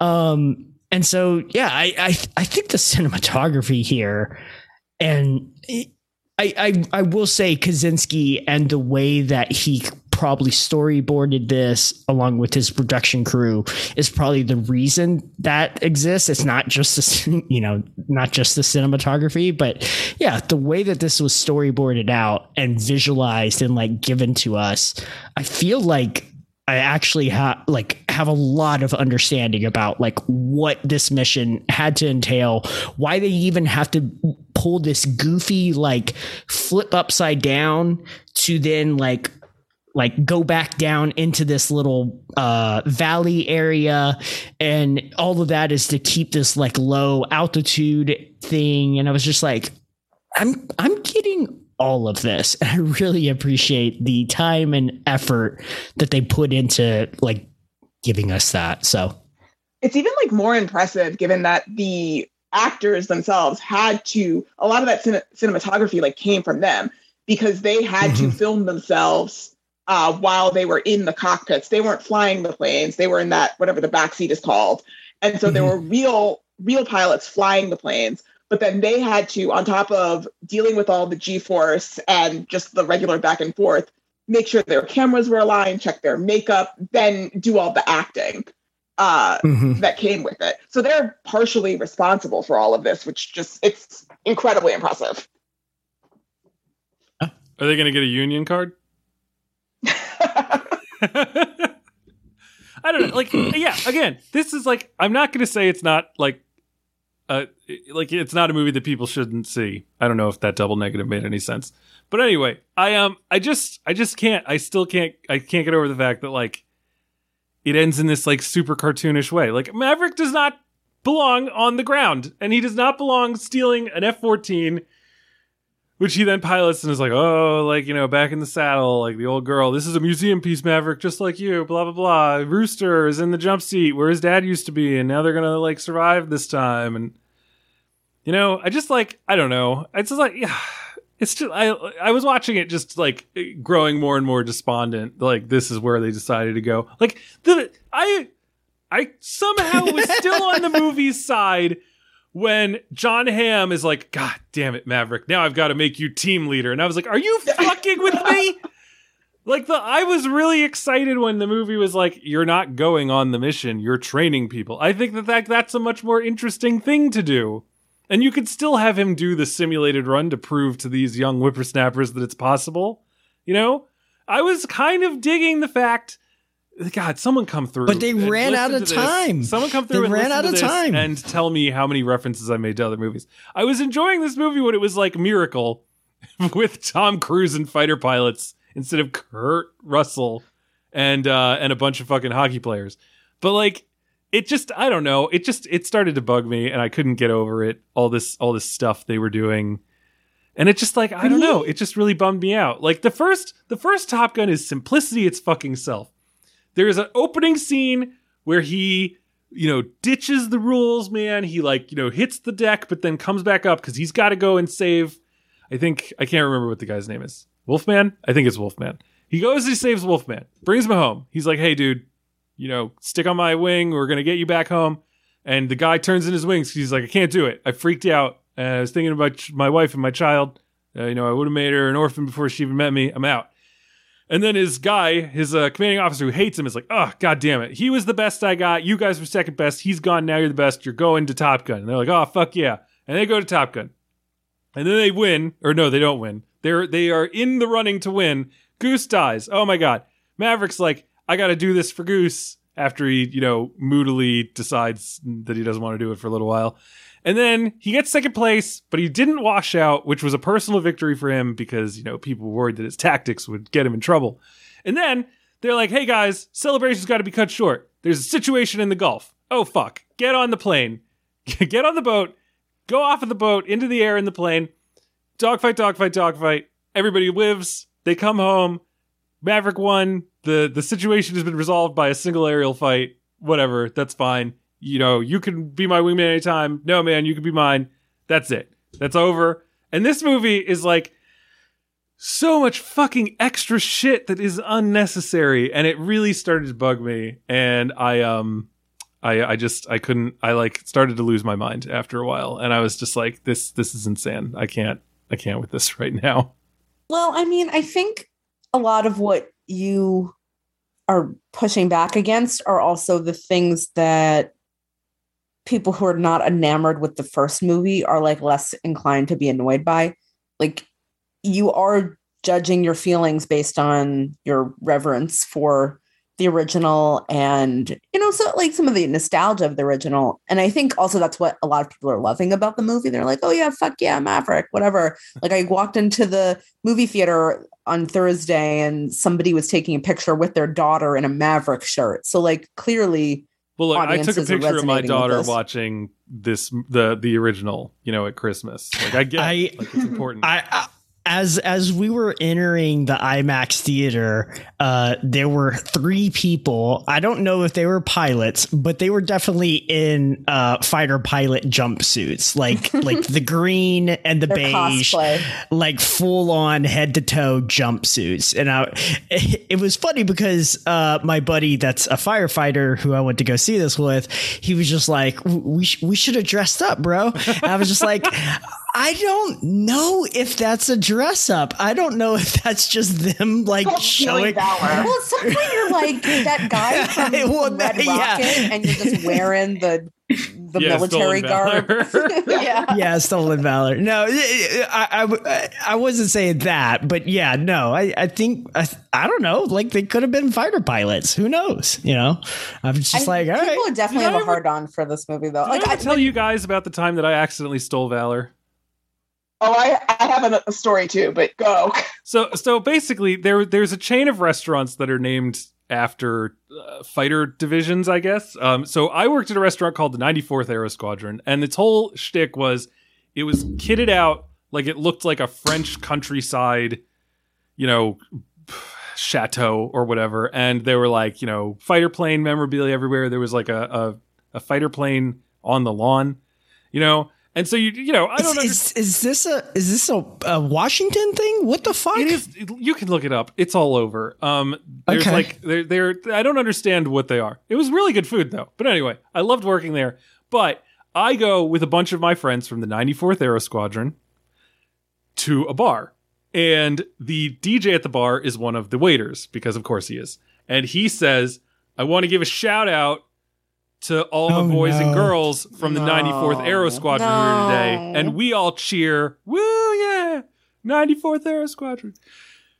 And then a couple of guys from Andrews Air Force Base who apparently were hanging out in a college town came over and offered to buy us a round of drinks. And we said yes. And we didn't find out until we were like, drinking already that like they were buying us that because they thought that they'd found kindred spirits. So anyway, that's whoops. We bought their drinks next. They didn't notice that y'all didn't have your dog tags proudly on display. Okay, first of all, it's not like the hard deck in this movie where everyone's wearing their dress whites all the time and like looking hot as fuck. That's interesting because I feel like my father. Well, I mean, I don't know. My father used to tell a lot of tall tales, but one of the tall tales that he would tell is that if he ever felt like threatened in any kind of social setting, he would tell people that he fought in Cambodia. Now, my father was not a Vietnam veteran. They 4F'd him or whatever, but he would use that as like a way to protect himself because people think that if you went to Cambodia, you're one of the fucking crazy ones. Well, isn't that where Pete Mitchell's dad died? In the first Top Gun, like he finds out that his dad didn't like die of an accident. That's too much research, man. He died. I can't Google that. Top secret mission over Cambodia. I'll Google it while other people talk about things. I'm not 100% sure. I have a similar. I was going to say I had a similar thing happen. I think it was either Avengers 2 or I think it was the second Avengers movie. There was a premiere in New York that my friends and I just decided to go like stand on the red carpet for because we knew all the actors were going to be there. And I wanted to get my shield. I had a Captain America shield. I wanted to get it signed by all of them. So I did Peggy Carter cosplay because I have an original WAC uniform from World War II. Wow. So I wore that and I was like standing on the red carpet. Everyone's coming over, signing my shield. They're taking pictures. My friend who was obsessed with Tom Hiddleston got to take a picture with him. And then I started to realize that they weren't stopping for anyone else. And I was like, what is going on? Realized that this was a screening specifically for 9/11 first responders. Oh my God. So there were like there were a bunch of like FDNY, NYPD, and then like a bunch of military people who were there. And then they were like, oh, aren't you coming into the screening? And we were like, no. And we just left. Didn't find out until like 2 days later that is definitely why they all signed the shield. They thought I was like an active duty service person. Yeah. Yeah. Damn. I didn't feel great. I understand y'all's predicaments here, but I also feel like this is a misunderstanding that you didn't necessarily have any part in, right? Any direct, it almost feels weird to call it stolen valor, because maybe you more like accidentally lifted some valor, realizing that valor was not for everyone. Accidentally benefited, secondhand benefit, yeah. Right, like, I took a penny from the jar when I should have taken the penny from the tray. You know, that kind of thing. Or sure, yeah, I grabbed the penny from the jar and realized it was like a 19 penny and it was worth like $1,000. Whoops. Maybe. What was I gonna say? Yeah. So this, I don't know. I mean, Robin, you make a point. Like, I know a lot about the other movie, but I feel it. And I've accepted other film franchises jumping the shark previously, but again, I feel like this is kind of like my short rope fuse, whatever, with the Mission Impossible movies, like where it's just that kind of thing where I'm like, I just can't. Like, this is the one. Like, this is the thing that just went too far. Like, the first movie, I thought you enjoyed Fallout, though. No, I thought I was the one. About how I didn't. I thought I was the one that was like, no, this helicopter sequence is a bridge too far. No, that's crazy. I thought that the one like a TIE fighter. Say that again. Oh no, that's the one where I always think like he saw a TIE fighter in Star Wars and he was like, I can do that for real. Because that's what it is. I don't understand. He's flying it like it's a TIE fighter. Yeah. What? The helicopter. Yeah. No, I don't mean him flying it. I mean when he literally like climbs the rope and then at some point like I don't know. The things that he does with the helicopter is just bananas. Which is the one where he holds his breath for a long time? That's go. Yeah, that's Rogue Nation. Yeah, to get out of like the weird. It's like a coolant ventricle thing. Yeah. And it's like, you can't hold your breath for 12 minutes, and it's like, well, I have to, and he does it because he has to, and it's just like, I'll have to go back and listen to the episode, Bill, because my recollection is that like I did not like Fallout even a little bit, and everyone else was like, you're fucking crazy. This movie rules. Hardcore. Well, I mean, I enjoyed everything until the helicopter sequence. So, yeah. I don't know. I thought that was too far. I'm fully willing to be alone on this. I understand that I don't know that it's like, oh, I hold the first movie in such esteem. I think it's just a fact of like, I wasn't ready for this movie to go quite as cartoonish as it did. Which I mean, I do agree with you that it goes cartoonish. Like I kept thinking, like, is this really happening? Well, maybe it's not. If the I know. article, oh Jesus! Well, the tone just shifts so dramatically. I do want to hear more about your view, Robin, because especially being a action film, like not naysayer, but just like. I don't know what to call I don't drink the Kool-Aid. I'm not a true believer. So the fact that you like openly were like, I really enjoyed this. I find fascinating because this seems like action movie crack to a lot of people. And it's like, okay, so why did you enjoy it? I think like, as I was saying, I think the technicals are so well done. And it just seemed like the people on screen were having fun as they were moving along. Now, are there characters that I have no fucking clue why they're there? Like Hondo, who is that guy? Why was Ed Harris on screen for like 2 seconds looking like a skeleton? Like, because he's in the original. What he does now.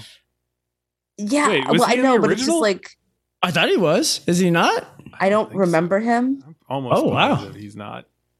Well, I think that's something this is going to come out on Blu-ray at some point, and we're going to have a lot of questions answered, because there's like the Ed Harris of it all. There's the Hondo. There's obviously the Manny Jacinto. Like, where did he go? Where was he? Wait, was he supposed to be in this? He's in it. He was in the credits.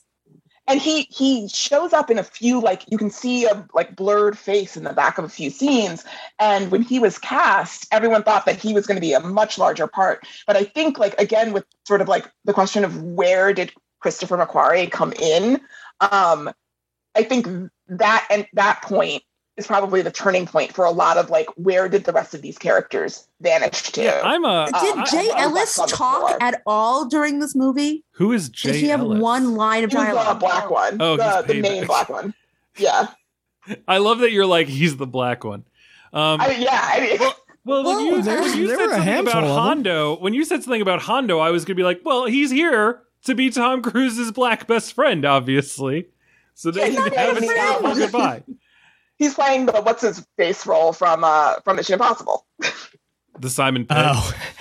No. Simon, no, the big black guy. Oh, Ving Rhames. Luther. Yes. No, Ving Rhames is much cooler than Hondo is. Oh, jeez. So I'm shocked because there was apparently this is going to sound terrible. There was apparently a second woman in the flight school. I don't remember that. Maybe I just wasn't. Who does? I remember seeing. This is gonna sound bad, but I remember seeing another pair of tits on the You're correct, Bill. That sounds terrible.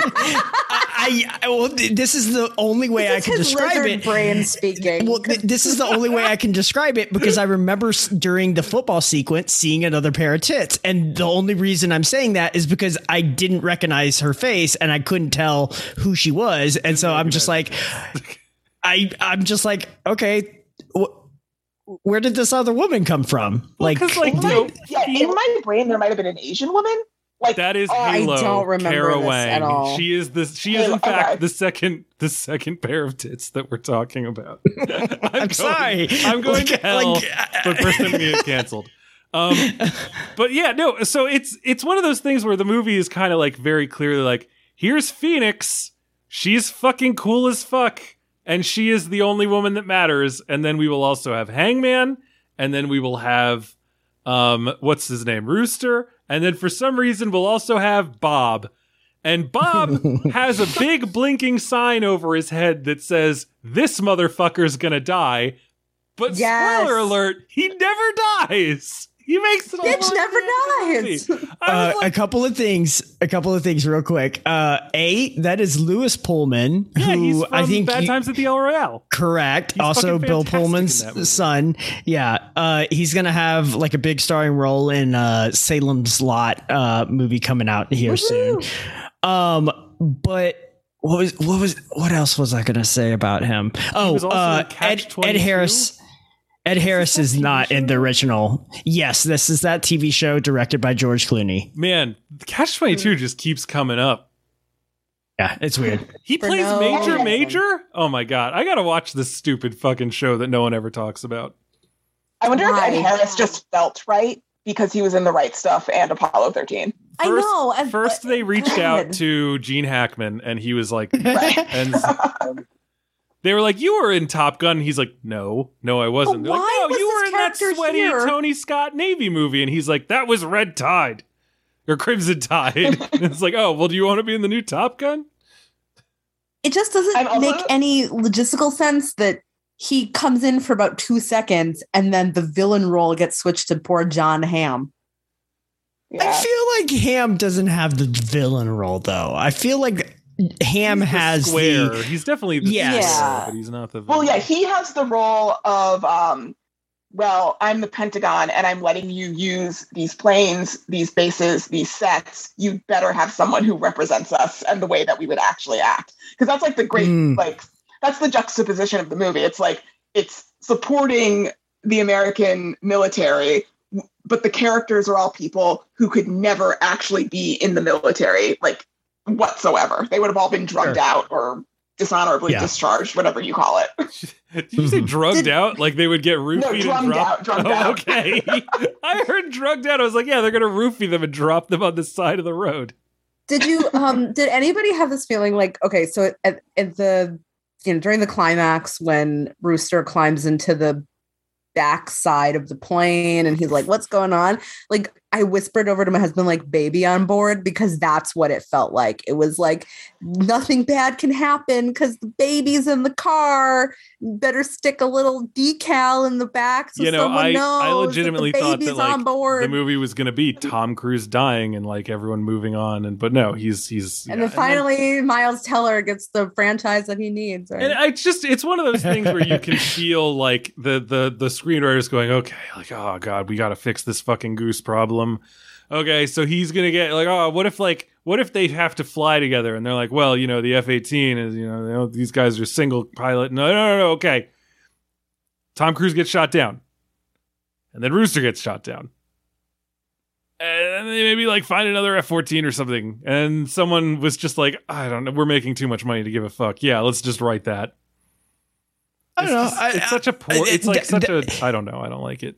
That sequence I think works really well because I enjoyed the entire F-14 like takeover sequence because I feel like there is so much like fog of war chaos going on that them being like, yeah, I see those people over in the distance. They're running the opposite direction of us. We look like fighter pilots. Let's just keep moving and acting like we belong because that's such a quippy, stupid Mission Impossible thing to do. And I just don't want Top Gun Maverick to be a Mission Impossible film. Okay, I enjoyed it.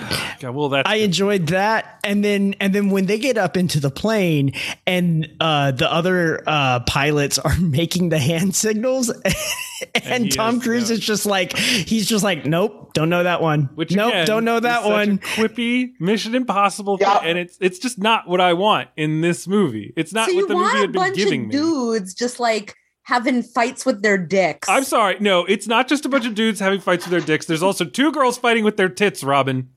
What? I name the second pair of tits because I still don't believe it. Lieutenant Kaylee Halo Bassett, played by Kara Wang. I'm going to guess, I have no proof of this, but in every article I've read about the training, Barbaro or whatever, the actress, I think that's the actress's Monica name. Monica Barbaro. She like excelled at the training school, the flight school that Cruise put all of them through. She was the best one out of all of them. So I'm wondering if that was her reward. Like they just knocked out the other woman. They were like, you get it. This movie was going to have 3 women in it. Instead, there's going to be 1.5 and you will be 1 and Jennifer Connelly will be half. Right. Jennifer Connelly was definitely half because what was that? And like, again, but then again, we don't need too much Jennifer Connelly if you know. Glenn Powell's fucking amazing in this movie. And I think that Rooster's whole character arc going from he flies too slow and can't take a shot to can someone explain to me why he finally decides not to suck? He overthinks. And then he gets the power of not thinking through his not daddy. Yeah. I don't know. Anyway, we should probably wrap it up. We should wind up. I have a couple of things. Let's land this plane. Okay, Robin. Number 1, go for it. Where was Meg Ryan? Why did she I asked that question too? Why did she die? Curious about that.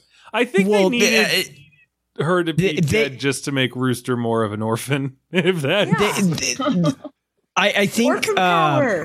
What is Kelly McGillis, who a lot of people don't a lot of people don't even think that the chemistry between Cruise and McGillis is very good in the first film.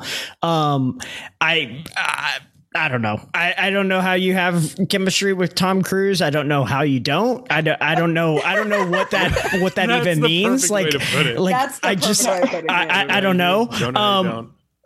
But it's one of those things where she's openly like commented, I think they didn't even approach her and she's just like, I'm fat and old. Like, yeah, they didn't cast me in this movie. And it's just like, oh, Yeah. Oh, okay. I just think they also were like, I don't think that that's a relationship that's going to last. Well, it is to the point when me and my friend walked out, because I hadn't seen Top Gun in probably like 5 years, and Goldfish Brain, I don't remember things like this. And so I walked out of this movie convinced that they just recast Jennifer Connelly in the Kelly McGillis role. Oh my God. You thought that the civilian liaison just randomly decided to buy a bar and have a child with another man? Yeah, she is referenced in the first movie. Yes, Jennifer she's Connelly's referenced, character. but she's never seen, and so I was just like, oh, that is why McGillis like publicly made those statements. What? Yeah, she's the Admiral's daughter. Yeah, she's referenced and just never seen on screen. Yeah. Oh, interesting. Because I know that they like shouted him for making time with an admiral's daughter. I didn't realize that Penny was the admiral's daughter. Yeah. It is kind of a How did we wait remarkable. a second? How do you know that? Where did you learn that information? Because she's the true fan and you're but nothing. Yeah, I feel like I've been undercut right now. No. I've been obsessively reading about this movie. Okay. Yeah. It's a pretty remarkable that Jennifer Connelly has lasted this long in Hollywood, because I mean, Jesus Christ, she was in Labyrinth. That was almost 40 years ago. I'll tell you how she does it. She's willing to take very unglamorous roles where she plays this character. Yeah, I mean, she's also stunningly gorgeous. Right. Well, that's her the thing. Oscar 20 years ago. She still brings like her shine and sparkle to it. But like, she's here like, oh, you need a woman in Reservation Road, The Day the Earth Stood Still, Inkheart, The Dilemma. You need someone to play the wife mom. Salvation Boulevard, Winter's Tale, something called Shelter. I'll play Nahmeh in Noah. You know, I'll be in Only the Brave, another Joseph Kosinski movie. I will show up for 2 scenes in Alita Battle Angel. You know, she works, man. That's what she do. Yeah. I enjoyed her character in this. I thought the romance was fun, and I thought that sequence when he like drops out of her top floor or whatever, and like the kid, her Top Gun, and then the kid's just sitting there, and it's just like, oh, well, something hard deck. I will say, and don't get mad at me this, as I was watching this movie, I was like, this is fun. You know, it's a great movie, An Officer and a Gentleman. Like, you know what blows every single Top Gun film and future film out of the water? An Officer and a Gentleman. Okay, but all I want is dogfights. You know, I still think actually that the reason that Independence Day was such a big hit is because it was a movie that was primarily dogfights, but with aliens. You know, and that's all that people really needed or wanted. And I honestly thought that Independence Day Resurgence, or whatever the fuck it was called, was going to be a big hit, because it's like, oh, well, now we have, you know, alien technology too, and so we can do dogfights against aliens, but better planes. Like, I think you're discounting the charisma again, like charisma factor of Will Smith. Mm-hmm. Like, well, yes, the fact that he wasn't in that movie, I was like, ooh, this is a him. problem. Yeah. He should have been like training people how to fly the alien planes. But anyway, yeah, I don't know. I just like, there's things that I think should just automatically make money, and one is dinosaurs and one is aerial dogfights. Did The Good Dinosaur make any money? Probably, yeah, I guess. I don't hate that movie as much as other people do. I've never seen it. It's fine. It's not essential. That's why I didn't see it. Yeah. You only see the essential things. That's true. That's what they say about you. I Robin, have one more thing to say. Bar. That is totally opposite. I watch a lot of hot shit. One final thing I want to say is, can we just go back to the Nicole Kidman promo thing? Because I don't understand. I have food coming soon. I can't be here another 40 minutes. I just don't understand the draw here, because how can anybody take Nicole Kidman seriously at this point? Like, I can't look at her face and think this is somebody who melts into any role. She's got a slight Australian accent, and her eyes are very piercing, and she's tall. And that's all it takes. Yeah. I literally All right. just described my perfect woman to you. Somewhat Australian, Slight Australian Tall. accent. Tall. piercing eyes. Yeah. You forgot like fucked up and needs a lot of help. And has like a dog that's gonna go straight to the incinerator unless you adopt it. Jesus Christ. I'm just saying. Wow. All right. Oh, and one final thing I'm going to say about this movie. So this is the first movie I've been to in a really long time that was not a press screening. And boy, I was not prepared for Jane and Joe Boston to be just spouting hot shit of the whole movie. And like my husband They're was going wicked it fast. He loved it because he's like, oh, finally, I know how people are going to respond to a movie instead of these like asshole critics. Because he's usually going to these screenings with me. And instead, all I hear is like some 40-year-old bro going, awesome for the whole fucking movie. And then oh my God, it was so annoying. I was just like, I don't like going to movies, with press screen people either, because they're fucking annoying, including myself. I can't go to like, Joe Schmo movie anymore. I don't know what to do. Do I just watch movies in my house now? That's why I go to Alamo. Yeah, I love an interactive theater, personally. Yeah, I love going to the theater. I mean, let's watch my favorite stories. Like the people who were nodding on heroin when I went to see Zero Dark 30. Like, that's just a great moment. I love going to the movies. It's literally my favorite activity, and I go several times a week. It's just like I can't deal with what I consider obnoxious behavior from people who are both completely unlike me and who are completely like me. Which do you think is worse, the people who are unlike you or the people who are like you? Oh, definitely the critics. Okay. Yeah, I don't know. Like I said, one of my favorite memories is still sitting there as this like couple nodding on heroin tries to watch Zero Dark 30 for some reason. And then at some point they mumble to each other the entire fucking movie. And when they shoot Osama bin Laden in the face, this couple goes, I thought he was in a hole in the desert. And without thinking, I turned to them and said, you're thinking of Saddam Hussein. Not in a mad way, but in like a, they're my friends and I'm correcting them way. And just realizing that that's the level of a relationship that I had forged with them as they nodded next to me, was that I felt it was important to tell them that they were thinking of the wrong Middle Eastern man who was gotten by the U.S. military. Anyway, so yeah, that's the power of cinema. As Nicole Kidman constantly says, this is why we come to this place.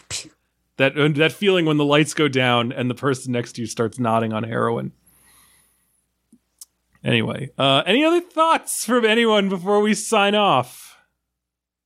Before we land this plane? I do want to make a correction. The reason the F-35s are not used is because of the GPS, like the jamming of the signals. So that's why. So the F-18 GPS is less jammable? I guess so. I guess they're not aiming at F-18s. They're aiming at F-35s. Gotcha. All right. Well, anyway, that's super cool. So that's been us for today, talking at length about both Top Gun Maverick and the Nicole Kidman AMC bumper. Did we like the Gaga song? I didn't. I don't. I have. I find it inconsequential. If it were a truly important song, they would have started the movie with it. Like Yes. the original Top Gun, they were like, we got fucking logins. Agreed. Put it everywhere. And they just used it again. Like if that song the whole It's opening all of this throughout. movie is exactly the opening of Top Gun. It is the golden light, the people doing the thing. And I was like, oh, this is cool. And then they're like, but that's not where the action is. I'm like, the fuck it's not.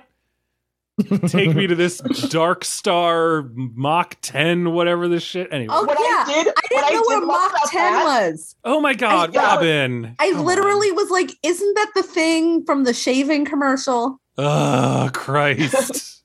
what I love about that plane is that it's like only 1 or 2 generations over what the X-Jet from X-Men is, because they're both Blackbirds.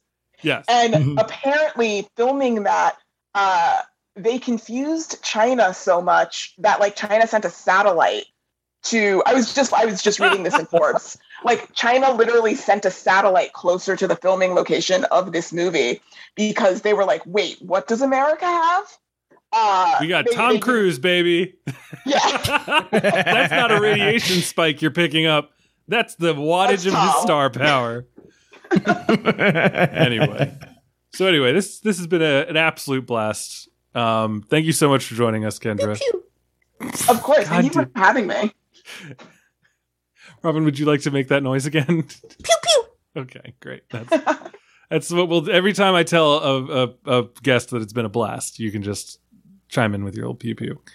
In this economy? In this economy? God, how did I not make that joke yet? Thank you, Robin, for keeping the joke alive.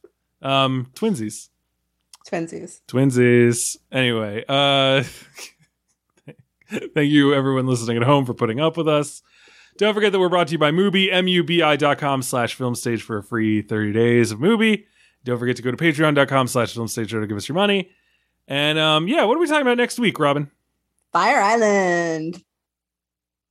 Cool. I don't know what that is. It sounds... I shan't be telling you a thing. I was about to say, I'm assuming it's about gay people? Is that... It's pretty good. I enjoyed it. Okay. Yeah, it's getting great reviews. Yeah. That's awesome. I can't wait. What is that on? Is that on... Can people watch it with us? Hulu, baby. Hulu's got great stuff. So yeah, I'm already excited about it. So yes, next week is Fire Island, so join us for that. Between now and then, let's tell the fine people where we can be found online if they would like to seek us out. Kendra James, would you like to tell people how to follow your work on the internet? Yeah. Listen to Love It or Leave It and Keep It on Crooked. That's where I produce shows.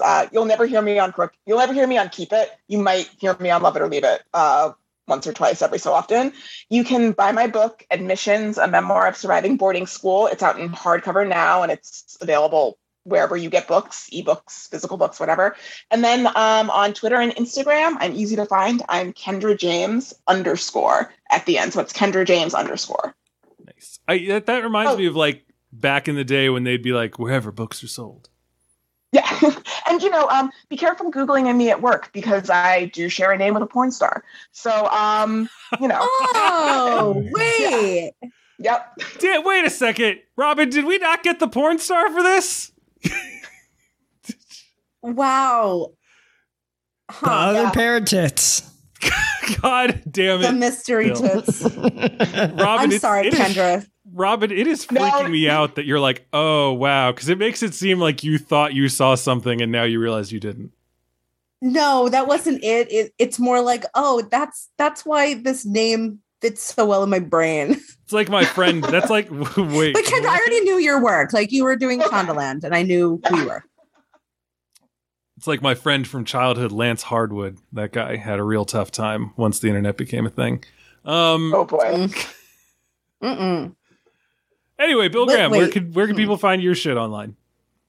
You can find me at CableBFG on Twitter. You can also find me on Instagram at Billstagram. And then, of course, mixing it up in the Slack channel. And I'm still active in there. I will be honest, though, it's just basically random for me at this point. You just pop in like a little Age of Chaos, like a little imp. You're just like, haha, whoa, and then you throw a snoke bomb, and then you just leave. Yep. That's the way to do it, I prefer to call it a Snoke bomb. But I did call it a Snoke bomb on accident. You drop a picture of Snoke and then you leave. Yeah. Cool. That sounds like Paul making his references to the prequel trilogy. Oh my God. All right. Robin Barr. I should be calling you people by your call signs, and yet I am not. Yeah, Honey Bear. Honey Bear. You can find me on Twitter at ROBYNBAHR. Same at Letterboxd, and you can sometimes find my writing at The Hollywood Reporter. I think we should all say our call signs real quick. Honey Bear. This is Axel signing off. This is Frostbite on your wing. All right, and I am Moonshine, and I'm telling you people that you can find my actual moonshine that I made at inkwellwhiskey.com. My distilleries at schmitzspirits.com. I, of course, can be found at brianjerome.com, and all of my writing in every episode of this podcast can indeed be found at thefilmstage.com. So, ladies and gentlemen, Jesus. thank you so much for joining us, and tune in next time. At your